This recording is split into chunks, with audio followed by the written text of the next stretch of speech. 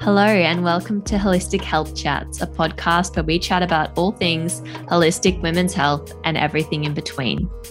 I'm your host, Selene Douglas, a women's health nutritionist with a focus on helping women to heal holistically and live pain and symptom-free. I'm so happy that you've made your way here. Tune in every week so we can listen, learn, and be inspired together.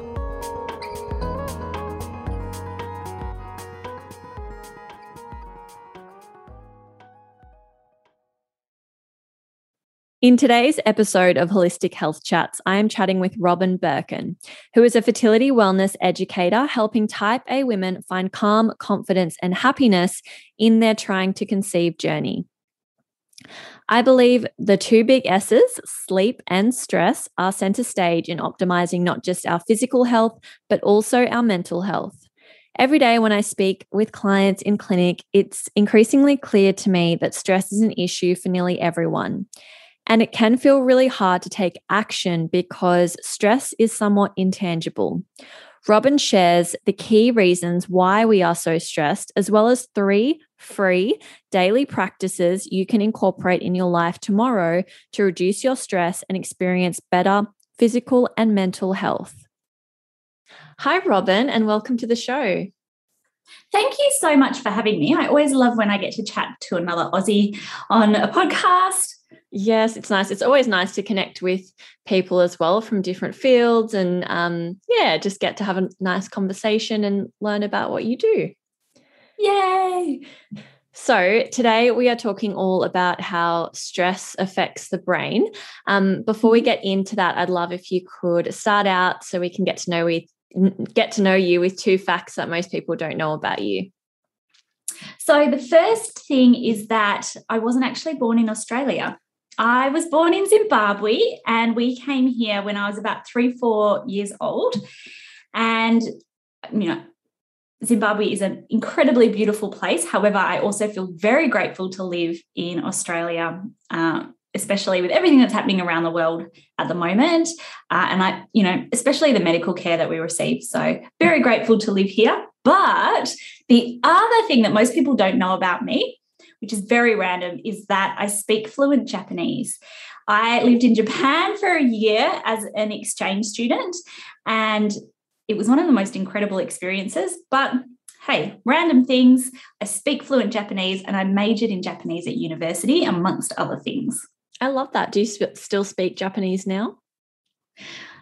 Not like on a day-to-day basis, and I have forgotten a lot. So it was about 20 years ago now. When I left Japan, I had level 2 proficiency, which is like the second highest you can get. I aced university because obviously I'd spent a year, and my people that I went to school with, etc., no one spoke English, so I was put in the deep end. So I would say I'm still fluent, but my vocabulary is significantly lower. So I don't know if people, if someone's speaking to me in Japanese, like it's flowing, I understand it, words flow out of me, but just not as many words yes. as I used to know. Yeah. Yeah, I can relate. I grew up speaking 2 languages at home. And I can, if I go back to France, it takes me a few days or a week or so and I get back in the rhythm of it. But if you tried to have a conversation with me now, I would understand what you're saying. But, to reply and put a coherent sentence together would be another thing. Yeah, exactly the same. It takes me, whenever I go back to Japan, give me a week and I'm right in there. It all comes back to me. But it's sometimes, these days it takes me a while. I tried to send a message to one of my friends the other day, and I like the audio message on Facebook, and I was like, oh, that was a rusty. Yeah, definitely. So I'd love if you could share with us a bit about your story and how that's led you into what you're doing at the moment in your business. Absolutely. So, and I know that so many people can relate to this story. I'm the eldest child. I'm a Capricorn. Type A is written all over my forehead. And I was always had to be a high achiever at school, had to do a double degree at university, had to go on exchange to Japan, all of the things. Went on a whirlwind trip around the world with my husband, came back right when I'd turned 30. So massive cliche, right, let's have a baby. And rather than being the person who was like, we'll just casually try, I was like, I'm going to see a naturopath. I'm going to track my ovulation. I'm going to do everything by the book to make sure this happens. Well, it was the rudest shock ever when we did not conceive the first month because I had checked all the boxes, classic type A. Month 1, I was like, oh, that's unexpected. By the end of 6 months, I was an emotional wreck. My to-do list of things that I thought I needed to be doing to try to conceive was out of control. My self-confidence was completely, well, at the time I thought at rock bottom. And I was at a loss. I was starting to sink lower and lower emotionally. Got 2 years into trying to conceive. We'd been at a fertility clinic. We were doing IUIs, progressing forward, and I was doing my first IVF cycle. And up until that point, like I said, I was sinking lower and lower emotionally. I had quite a high demanding job. And my coping mechanisms at that point were push through, like just keep hoping that this month is the month I'll get pregnant. And then, any of the stress or despair that I'd been feeling would just melt away because then I'd be pregnant and it'd all be like a dream and everything would be perfect. And I just had to be strong. Like I just had to keep powering through, even though deep down there was this real low level anxiety that was kind of building and building. First IVF cycle, I had a complication called hyperstimulation, which just basically means that my ovaries went gangbusters and there were so many sort of eggs in there. My body didn't like it. And then what happens is, when you go through IVF, they start off with hyperstimulation. Let's try and build up as many eggs. Most women will release 1 egg a month. Hyperstimulation, they're like, let's just pump you full of like estrogen. Get as many eggs, then you'll go under surgery, we'll take out all the eggs and try to fertilize them. And so then what happens is all of a sudden you've got surgery, you've pumped up your ovaries, to like what feels like 2 big grapefruits inside you. They take it out, and then hyperstimulation is when your body just can't cope. And so it just keeps filling your body with more and more fluid. So I had 7 kilos of fluid around my abdomen, and I was quite slight at the time. So I only weighed about 56 kilos. And it was a lot. I could barely walk. I felt awful. I just felt so nauseous all the time. I could barely breathe. So my stomach was right up near where your heart usually is, because they're like, where else are we going to put 7 kilos? But turns out I was pregnant. So here I was feeling really, really awful, but silver lining, it was all worth it because I was pregnant. Until the day that they told me that the pregnancy wasn't viable. So here I was just trying to keep my head down, bum up, and keep powering through in the pursuit to get pregnant.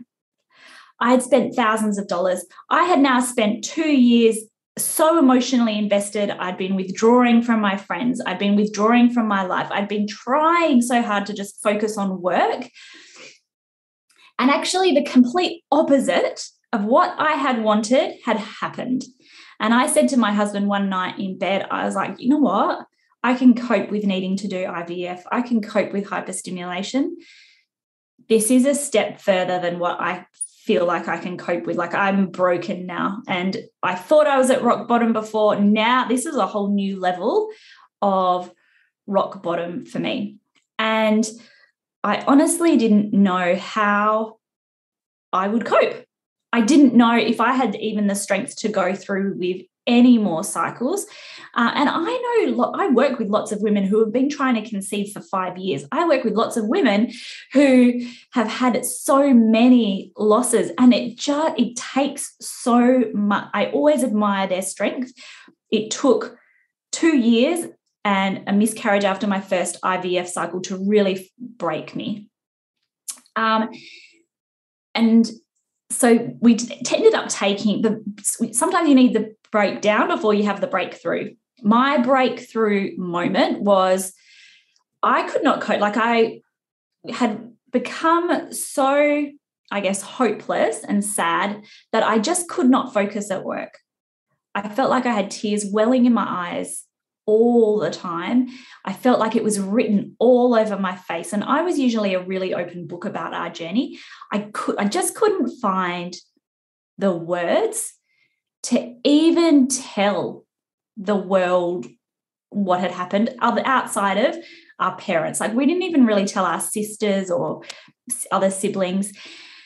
And so we were like, you know what? We're going to rush through passports and just go to the middle of nowhere. We went to Lombok in Indonesia, not the north of Lombok where there's the touristy parts. We went south to Kuta Lombok, then got on a van that took us to the middle of nowhere. Actually nowhere. We stayed at a surf resort, and all there was like a traditional village there. We went to Vanuatu to get married, and we were the type of people who were like, in the morning, we're going to go on these buggies. Then for lunch, we're going to go to this place. Then we're going to go on a sunset cruise.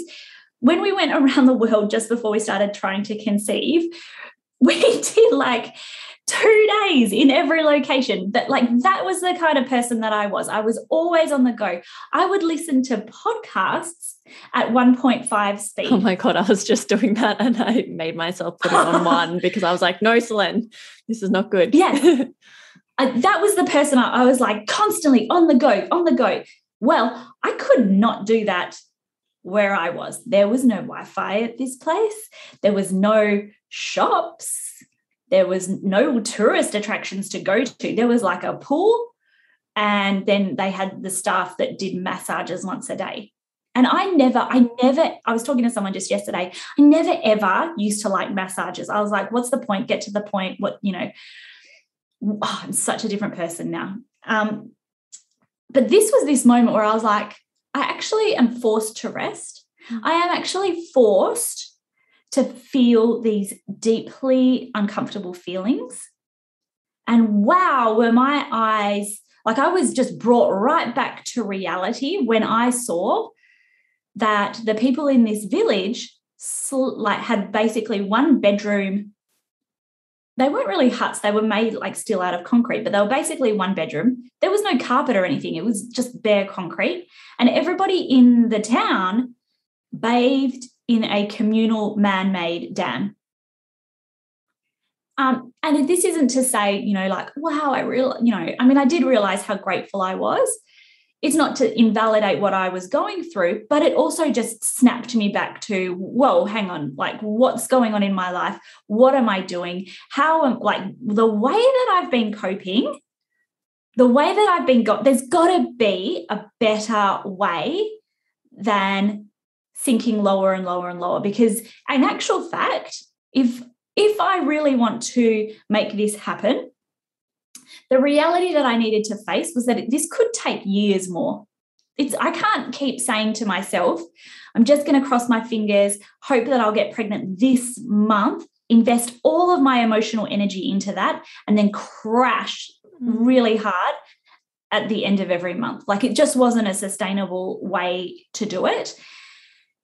And it was just this wake-up call. Nothing magically changed when I went on this holiday other than that it forced me to reassess. But it was the start of this process that made me realise that there's got to be a better way, that trying to be strong, etc., is actually not a healthy coping mechanism, that if we break a leg, you best believe we will go to the doctors and get it fixed. Yet here I was at the very lowest part of my life.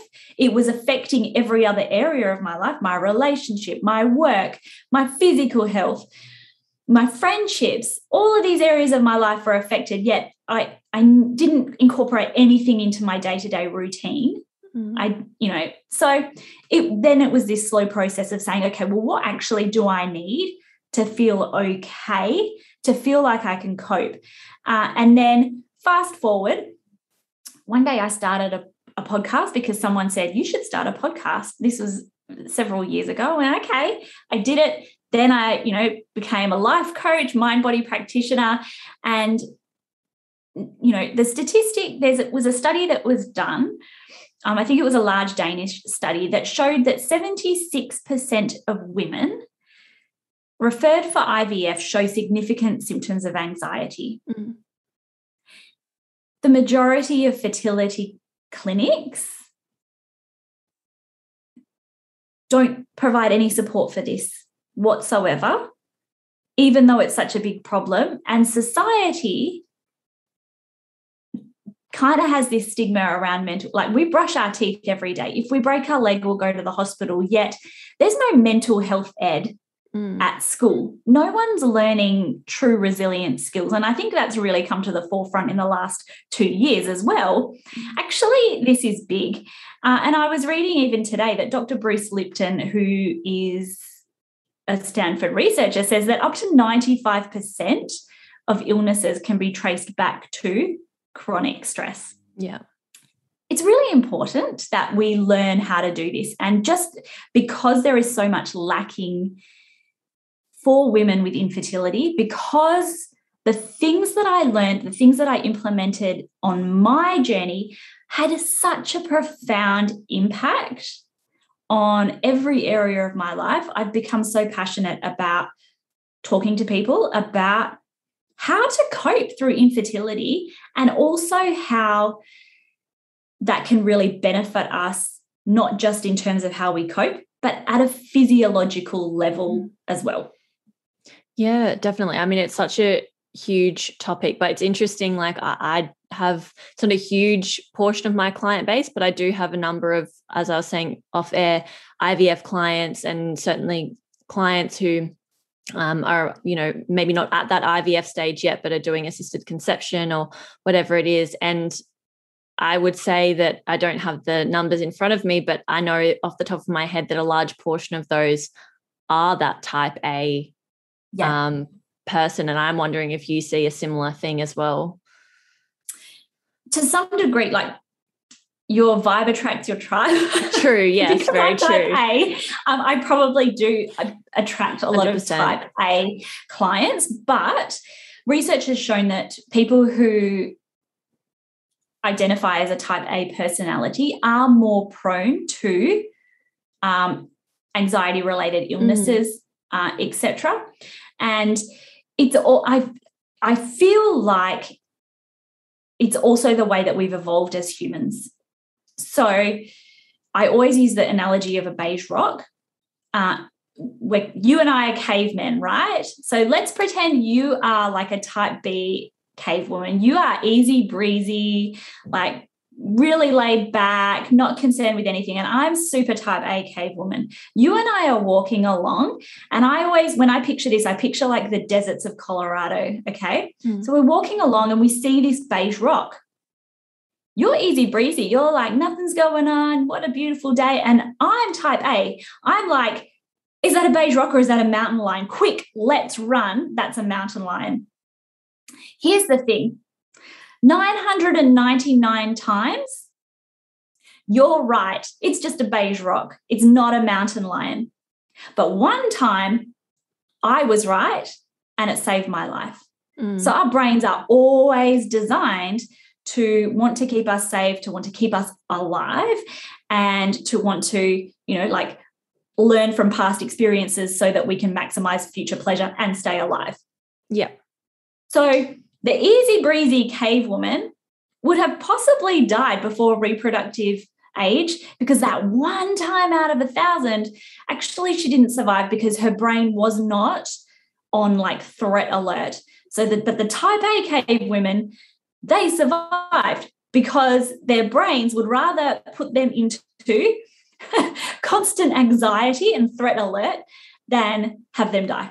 Yeah, I wish I was the easy breezy cave woman, but I'm definitely the type A one. I'd love to hear sort of what your thoughts are, because I think stress in general, whether it be in the infertility space or just in general for all of us, is such a huge issue. And it's something I'm always talking to my clients about, and I'm by no means, sort of the angel of stress management or anything like that. It's something I'm constantly needing to rein in and work on. But I'd love to hear from you, like, why are we so stressed? Why is it such a big issue? So it's twofold. So one of them is because of this like beige lion, let's call it the beige lion phenomenon, right? We have evolved for our brains to always be looking out for what could go wrong. Like, have you ever had in your brain this constant scenario of worst case scenarios? What's the worst case, scenario? I'm worried that this is going to happen. And research shows that something along the lines of 85% of the things that we worry about will actually never occur. For the 15% of people for which that worst case kind of scenario, or the bad thing they're worried about occurs, 79% of them say that it wasn't as bad as they thought it would be, or it gave them some important lessons for growth. Mm-hmm. But that's how our brain is designed. So no one ever questions their brain. Like, we just sit there with the worries, etc., that we have. And what can happen is we have this area in our brain, like the threat alert system, the fire alarm in our brain is called the amygdala. Okay, this is like the fire alarm that sets off the signal, danger, right? Let's put ourselves into fight or flight mode. Let's switch off digestion, switch off reproduction, everything. Because if I'm running away from this mountain lion that was in the rocks, actually, I don't need blood flow to my stomach or my uterus. I need blood flow like pumping around my heart to get me running, right? So our body diverts everything when we're in fight or flight to this. And what happens is, estimates say that we trigger the fight or flight system in our bodies about 50 times a day. And just think about how many people wake up to an alarm that goes beep, beep, beep. That's true. That's like stressful. You're waking up like, well, what time is it? I was asleep, And so we do trigger the fight or flight system in our brains fairly frequently. Okay, but there's two problems. Number one is, in today's society, they're not life or death circumstances. We're not running away from a mountain lion, right? Our bodies, because of this, type A, I guess, tendency or phenomenon, but we're just like creating these stressful experiences. Our brain is becoming more and more higher attuned to threats. And there's statistics that say that regular meditators, for example, have smaller amygdalas. They're so much further away from triggering the fight or flight system because of the practices they put in place. But the other problem, this is the big problem. When we're running away from a mountain lion and we get into our cave and like put a rock over our cave, threat's gone. The threat's averted. Our body can say, right, let's return to homeostasis. Let's repair whatever damage has happened. Anyone listening to this podcast can probably relate, doesn't matter what your circumstances are, that the stress we are under in today's environment does not have such a definitive end. COVID, infertility, work-related stress, feeling like we need to constantly give more and more and more to our jobs. The average mortgage used to be about 3 times the annual wage. It's now about 10 times the annual wage. We have financial stress. There's no definite end to this. It's almost like this ongoing process. And so our bodies are continually fighting against this process because, number one, we're so much closer all the time to triggering this fight or flight response. Our body, has these dominant neural pathways, just like a well-worn path that you have. Let's say we're going through sand dunes and there's a path. You're obviously normally going to take the path rather than go right through the bushes. That's like our brain. If our brain starts to default to anxiety, to triggering our fight or flight, the more we do it, the more that path gets well-worn. And that's what our brain's designed to do, right? If there is a mountain lion there, we want to be conscious of that mountain lion. However, we know better. We need to start trying to consciously always bring ourselves back and implement daily habits, implement daily routines that will try and move us further away from triggering that fight or flight. So we need to consciously be walking through the bushes into calm as much as we can, and learning how we can, when we trigger our fight or flight system, return ourselves into that homeostasis. Yeah. And what are some of those, I guess, habits that are strengthening the positive neural pathways that we want to become more dominant? So the thing that I like to say is, so number one, you don't have to believe everything that your brain tells you. So I find that one of the biggest things that can help people isn't necessarily the meditation or whatever. It's actually just being able to hear your brain, but not necessarily believe everything that it's telling you. But then we do come back to things like daily rituals. So one of the reasons out of many why meditation works is because it stimulates the vagus nerve. Like, it literally physically helps you drop into your parasympathetic nervous system rather than your sympathetic nervous system. So can you implement some kind of daily breath work? So maybe that's a guided meditation, maybe it's like Ziva meditation, maybe it's even what's called box breathing, where so think 4 4 4 4, like inhale for 4, hold for 4, exhale for 4, hold for 4, or even just taking some 5 big deep breaths at multiple times per day. One of the things I love to do is at traffic lights, for example, sit there and take that moment as a moment to do some deep breathing, right? But there's also I have 3 daily habits that are really quick, really easy, that can be absolute game changers for anyone who is feeling like they are under incredibly stressful situations. So those are, number 1 is show gratitude. So you might sit around the dinner table or sit around the couch at night and talk about, like, what are 3 things that I'm grateful for tonight? You might sit and write a journal. And this was the first thing that I started when I got back from this trip in Lombok that was so quick to make a big impact on my life. And there's so many studies out there that show the benefits of gratitude. 9/11 survivors, Vietnam vet survivors have been studied. They've been shown that when they can acknowledge the bad things in their life alongside the good, they have lower rates of PTSD. Okay. But what it also does is, like I said before, so much of what we are worried about is things that have happened in the past that we actually can't change, or worried about things in the future which are likely to not occur. Gratitude brings us into the present moment. So it's this real ability to just bring us back to where we want to be. And this is how, I was talking about the well-worn path. This is how we start to forge new paths in our brain. It has to be a conscious step away from this fixation on the past and the future. Gratitude brings us into the present moment.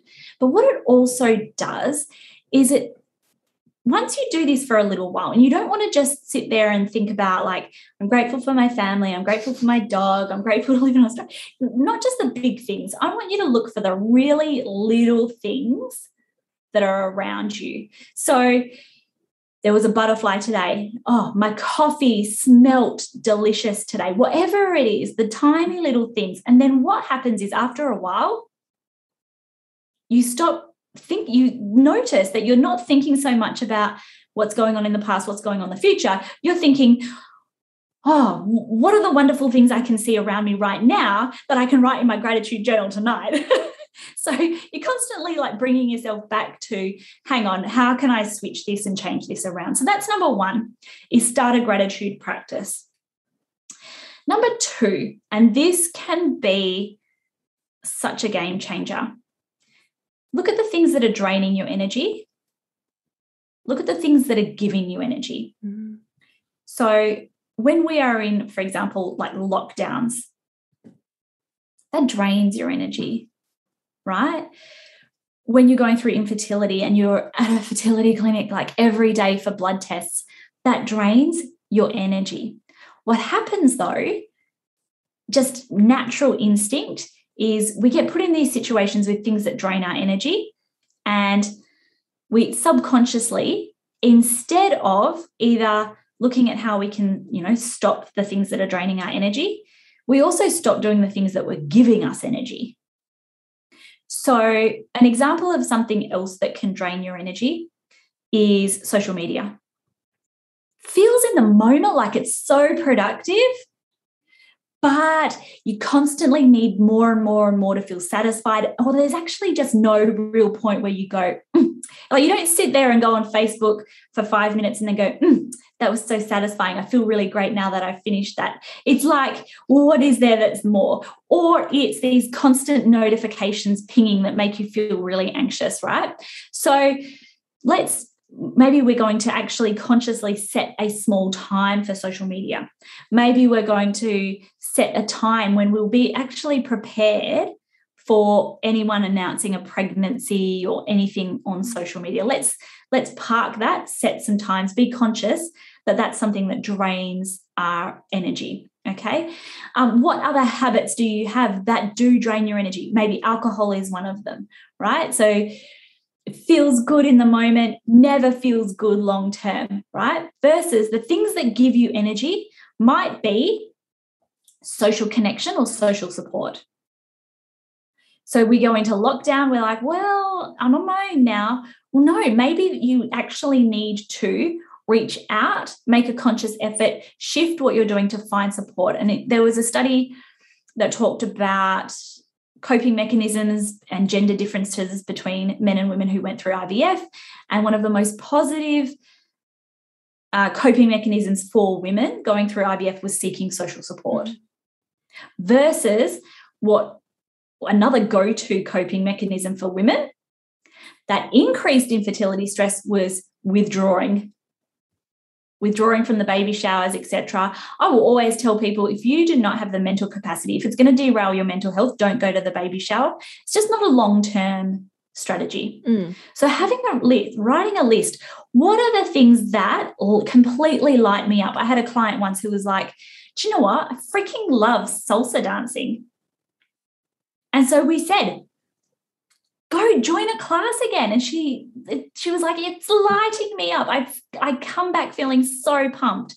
Another thing that we did with clients, and I find particularly with the type A's, we're wanting to absorb information all the time. So you would go in the car and we're listening to a podcast or an audiobook. We're trying to learn and absorb. However, then we get home and we're still feeling exhausted. So on the way to work, go ahead, listen to the podcast, do the things. But on the way back from work, let's actually just leave this as some unproductive time and listen to some music that we love. And our brains want to feel safe. So why don't you listen to a playlist of your favorite songs, but like only 10 songs.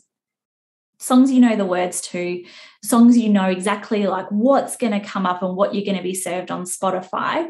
But when your brain knows what's coming next, when there's not that uncertainty for your brain, especially when the world feels really uncertain, adding that into your routine, that safety, that repetition, just having your brain know like this is what's going to happen next. There's no threat here, can be really helpful. So what kind of things? Writing a list. What are the things right now that are draining my energy?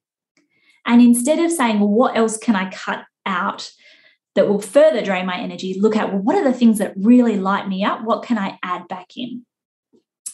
Then the very last one, this is a game changer, just to be aware of how you speak to yourself.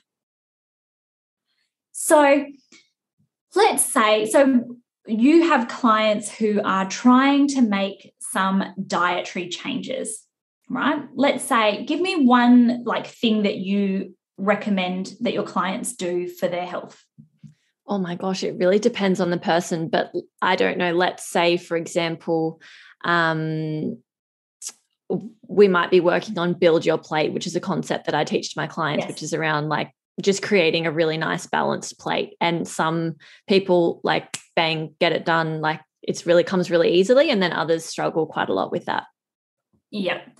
So let's say that you've got someone, they're really invested in, like they're not feeling great with their health. They really want to make some positive changes in the way that they're feeling. They're ready to build their plate. But then one moment, like they're getting derailed. Everything is going wrong in their day.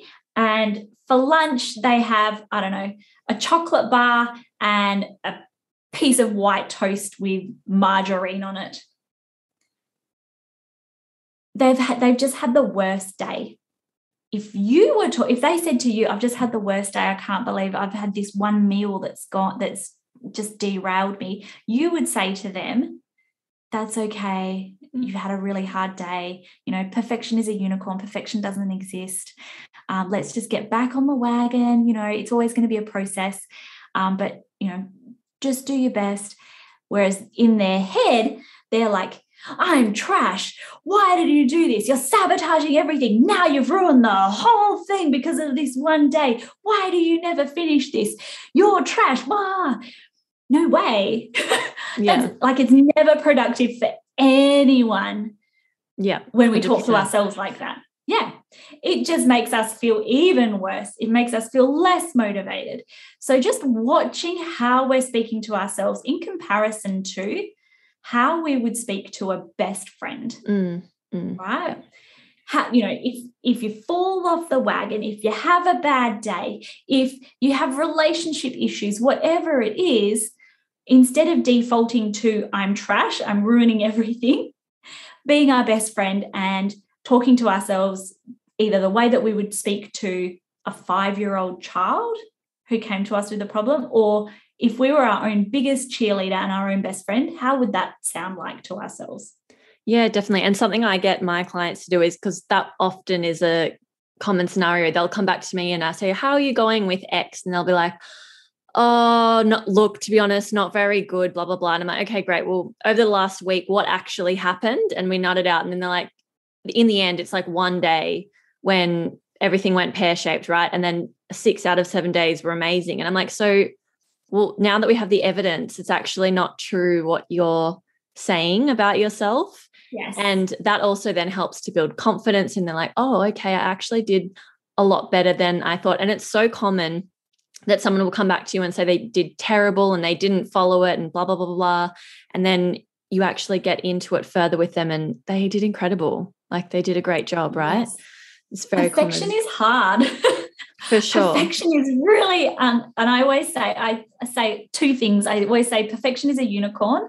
Yeah. Like it doesn't exist. It's so hard to be perfect every time, 100% of the time, but also progress over perfection. We need to try and bring ourselves back to the progress that we're making. Yeah. And the reality is, when we have health issues, fertility issues, we're trying really hard already. And, the fact remains that when we aren't very nice to ourselves, it actually is not productive. It's not helping us at all. We all know that positive reinforcement is a much more effective way to help other people get results. So we need to do that for ourselves as well. Yeah, 100%. And I like what you touched on earlier, and I guess this is in the same vein about not always believing your brain, because I think I actually saw you maybe post about this recently on Instagram, that with the whole, I guess, what's the word, like self-development and everything, we're being fed messages, which I think, there's two sides to the coin. It's great. We do need to be more positive and all of that, but you're going to think dark, weird things sometimes, and you just don't have to believe some of the stuff that you think. You can just acknowledge that, okay, my brain's just having a little moment right now. I can move on from that and actually change those thoughts to something else. And just because you thought a negative thing doesn't mean that's actually going to happen. Yeah. And I mean, if we think this is also what I posted is everybody had this is exactly the way that our brains are wired. Your brain is wired to constantly be looking at what could go wrong. So your brain is constantly wired to be like, oh, this is not going to work. What if this doesn't work? What if this happens? What if that happens? That's your brain's job. right? But like I said, something like 85% of the things that we worry about don't actually come true. But so many people, there's been so much, what is it called? The Secret with the law of attraction. Yeah. And I feel like it's only given us 50% of the story, right? So if your brain thinks about like what, this terrible scenario that could happen, number one, that's natural. That can tick, your brain is doing exactly what it is meant to be doing.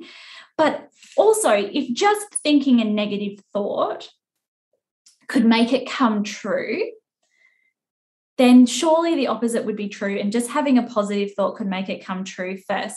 And if that's the case, I would be a freaking millionaire with a private jet who had a private chef cooking all of my meals. And unfortunately, that is not true at this phase in my life. So just, it takes a little bit more than just having negative thoughts. Yeah. So it's really hard when we expect that of ourselves as well. And yeah, then it's like we have thought those perfection, thoughts, right? That's what we're expecting. Yes, exactly. So it's actually really, congratulations, you're a human being if your brain thinks about like negative things. And a huge proportion as well of what your brain thinks about is exactly the same thing that it thought about yesterday. Yeah. I think it's around the vicinity of about 80% as well. That's just what your brain is meant to do. So you're human if you have negative thoughts, and just having it takes inspired action on a few other things to actually make you manifest the reality that you don't want. 100%. Yeah, definitely. So to summarize, those 3 daily rituals are breathing and meditation. So the 3 daily things, number one is starting a gratitude practice. So whether that's writing down 3 things that you're grateful for every day, or like, talking with your partner over dinner about like, what am I grateful for today? Number 2 is looking at your energy drains and your energy gains. And number 3 is watching how you speak to yourself, like even just that the conscious awareness that you do it.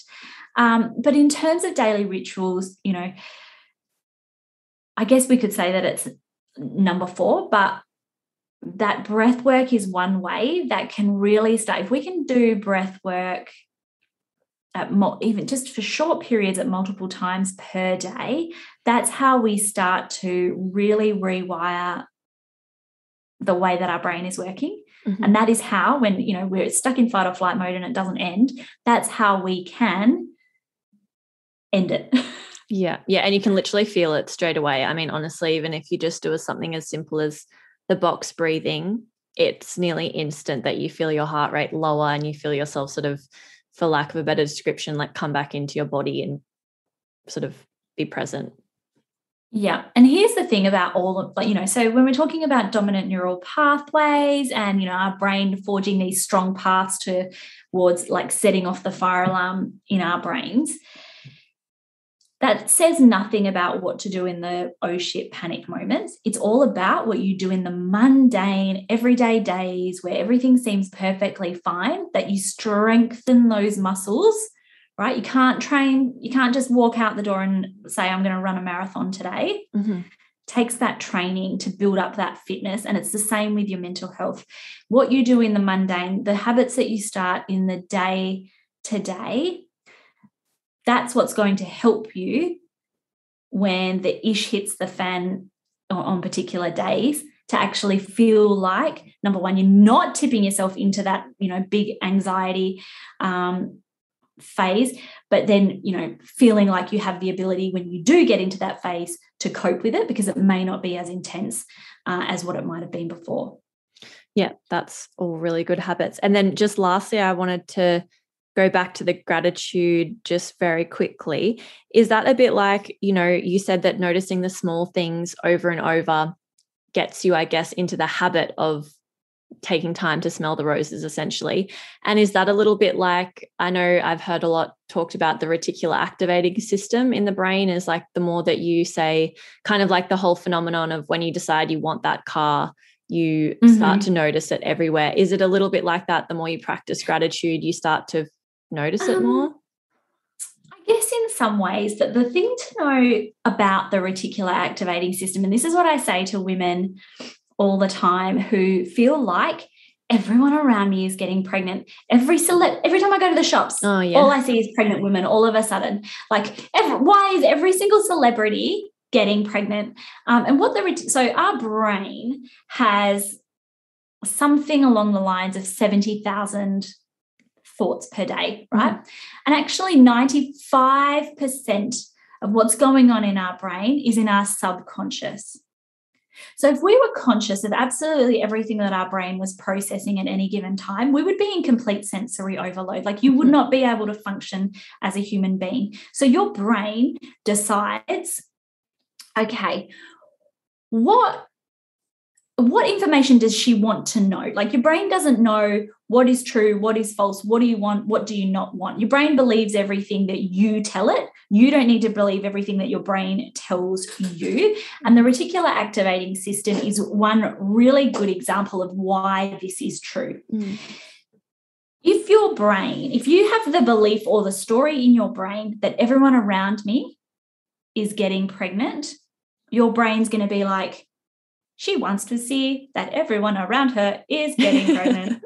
So when it's looking around, it's on like alert, right? So similar to gratitude, that your brain's like, this is what she wants to see, so this is what I'll show her. And conveniently, like, the rest of all the women at the shopping center are just going to be in the subconscious.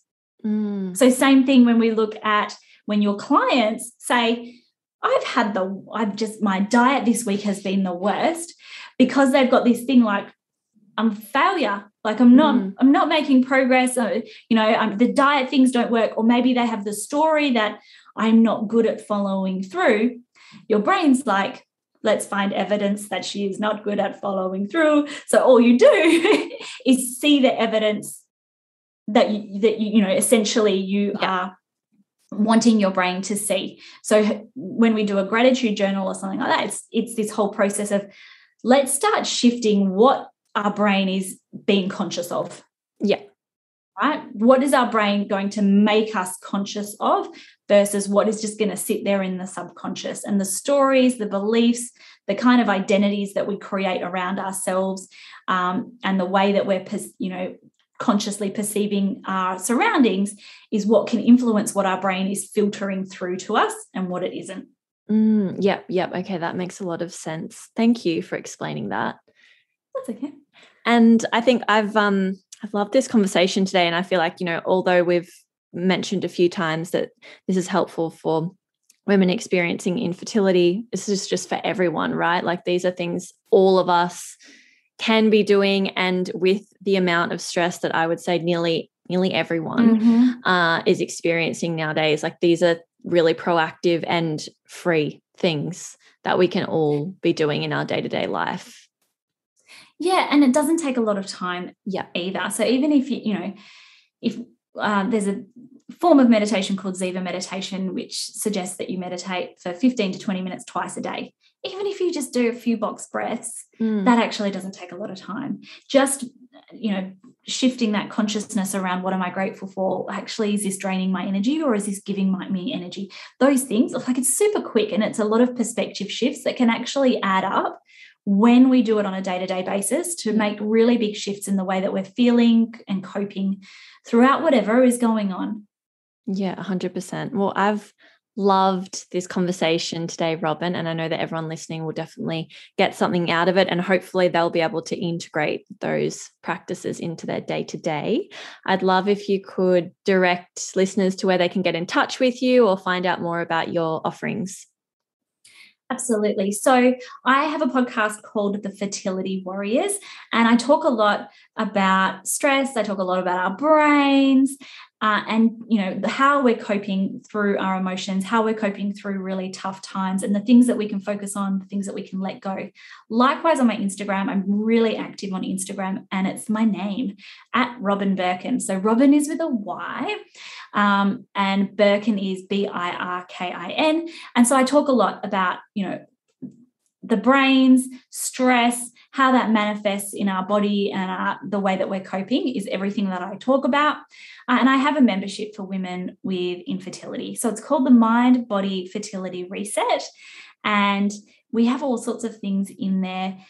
We talk a lot about how to cope through infertility, how to put in place some really easy daily habits and rituals for helping us feel calmer, more confident, make better decisions on our journey. And, when we look at social support as a really good coping mechanism, we built that in as well. So that's at robinbirkin.com/mindbodyfertilityreset. It's a really easy URL. Amazing. I'll pop all of those in the show notes as well if anyone wants to go and have a look around. Yay. Thank you so much for having me. No worries. Thanks for coming on. I really appreciate your time. Oops. Hang on. Sorry,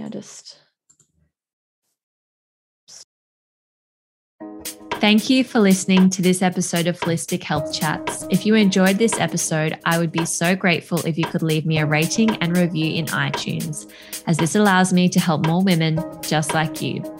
Holistic Health Chats is not intended to replace medical advice, so please consult with your practitioner before making any changes to your current health. If you are ready to take your health to the next level and would like some personalized support, the next step is booking in for a complimentary health chat. Please head to selendouglas.com/book for more information.